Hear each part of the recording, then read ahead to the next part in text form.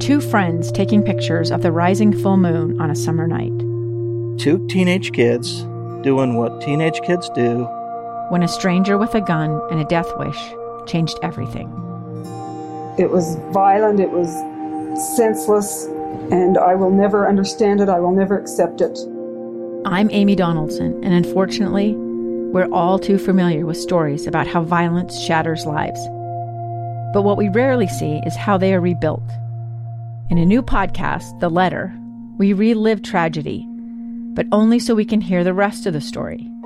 The struggle to reclaim lives, the realities of grief, and the possibilities of forgiveness.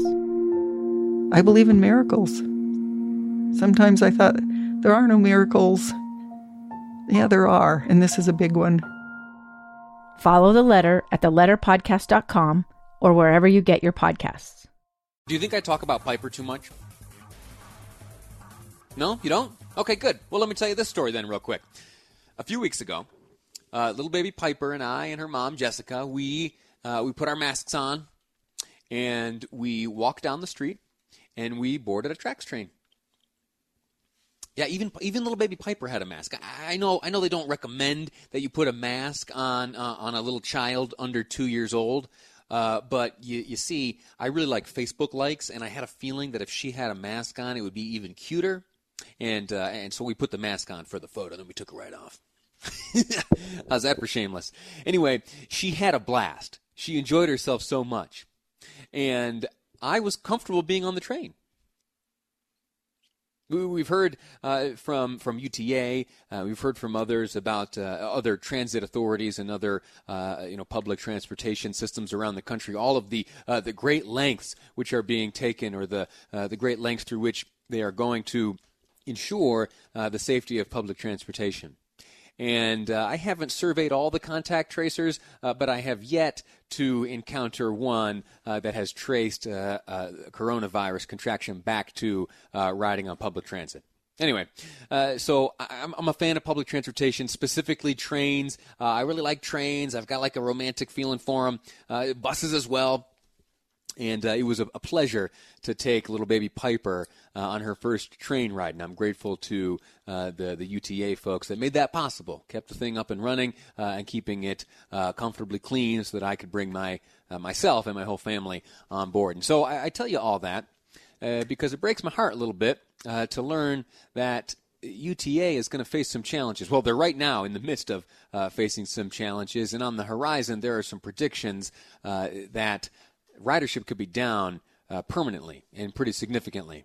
To help understand what's going on right now and how they're preparing for the future and what's happening right now on UTA services, a friend of mine, Carl Arkey with UTA, joins me on the line. Carl, sir, how are you? Lee, I'm great. How are you? And by the way, the picture was great. We put it on all our social media. Cool. She had a great time, and she wears that mask from time to time. Tell me, it's challenging times for UTA. What are you facing these days? Challenging times for everybody. We're a microcosm of what's going on that we see out there in the community and across the country and across the world. And so, we've got our challenges ahead of us, and definitely ridership is down. And it's going to be a challenge to get it back up again. I never say never. You don't know. We've tried to peer into the crystal ball and project as far out as we can. And we think, at least our leadership has expressed, that they think it'll be about 2 to 3 years before we get ridership levels back up to where they were before. We're optimistic that we can. But of course, everything depends on, do we get a vaccine? And then do we get people back into schools again? Do we get commuters taking front runner to work again? So all those things have to kind of take place and fall into place. And if they do, I think you'll see mass transit come back. Have you noticed as different regions of the state have moved from the different color-coded risk categories, did that instill a little bit of confidence in ridership? Did you see a correlation between that? Yeah, a little bit. And the good news is the latest numbers that I have, and these are as of the end of the first week of July. I know we're a little bit later into the month, but bus ridership was up about 25% from where it was. Front runner ridership also up about 25%.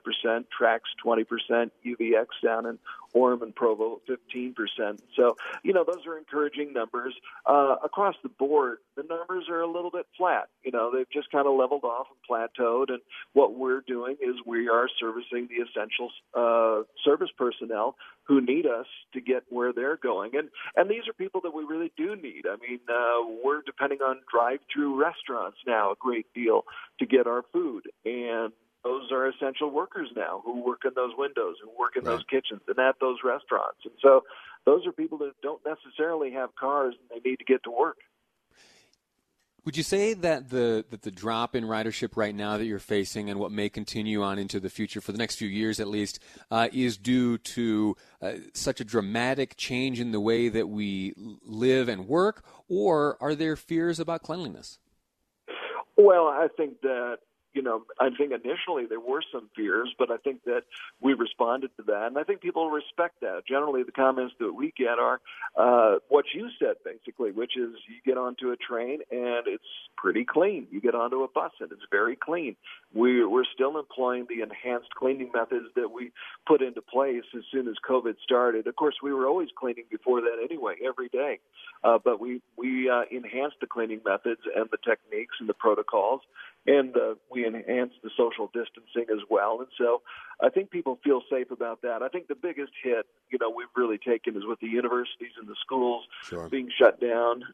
That's a lot of our ridership going up to the University of Utah, going down to UVU, BYU, and also the other schools in the area. And then all the commuters who are staying home and working from home. They're not taking front runner into the city as much as they did. So I think hopefully, as we return to life being normal again, and I'm going to keep my fingers crossed that happens for many reasons, including mass transportation.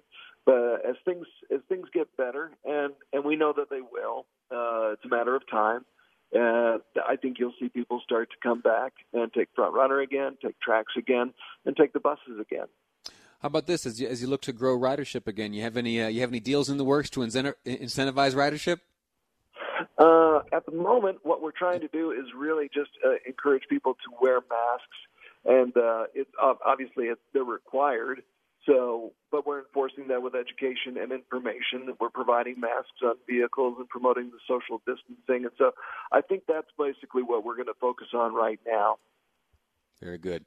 Carl Archie, Senior Media Relations Specialist with the Utah Transit Authority, giving us the lowdown on how the numbers look. And they're looking okay right now. Pretty good. Some increase. They're better than they were. Let's put it that way, Lee. They've leveled off and they're getting better. And we should mention that we've got a change day coming up on August 23rd. We're anticipating the college and universities returning to some level, and the gradual trend of more business commuters returning to the office. And so we're going to restore a lot of the service that was lost. And we anticipate we'll be back to about 90% of the service level that we had pre-COVID. Oh, huge.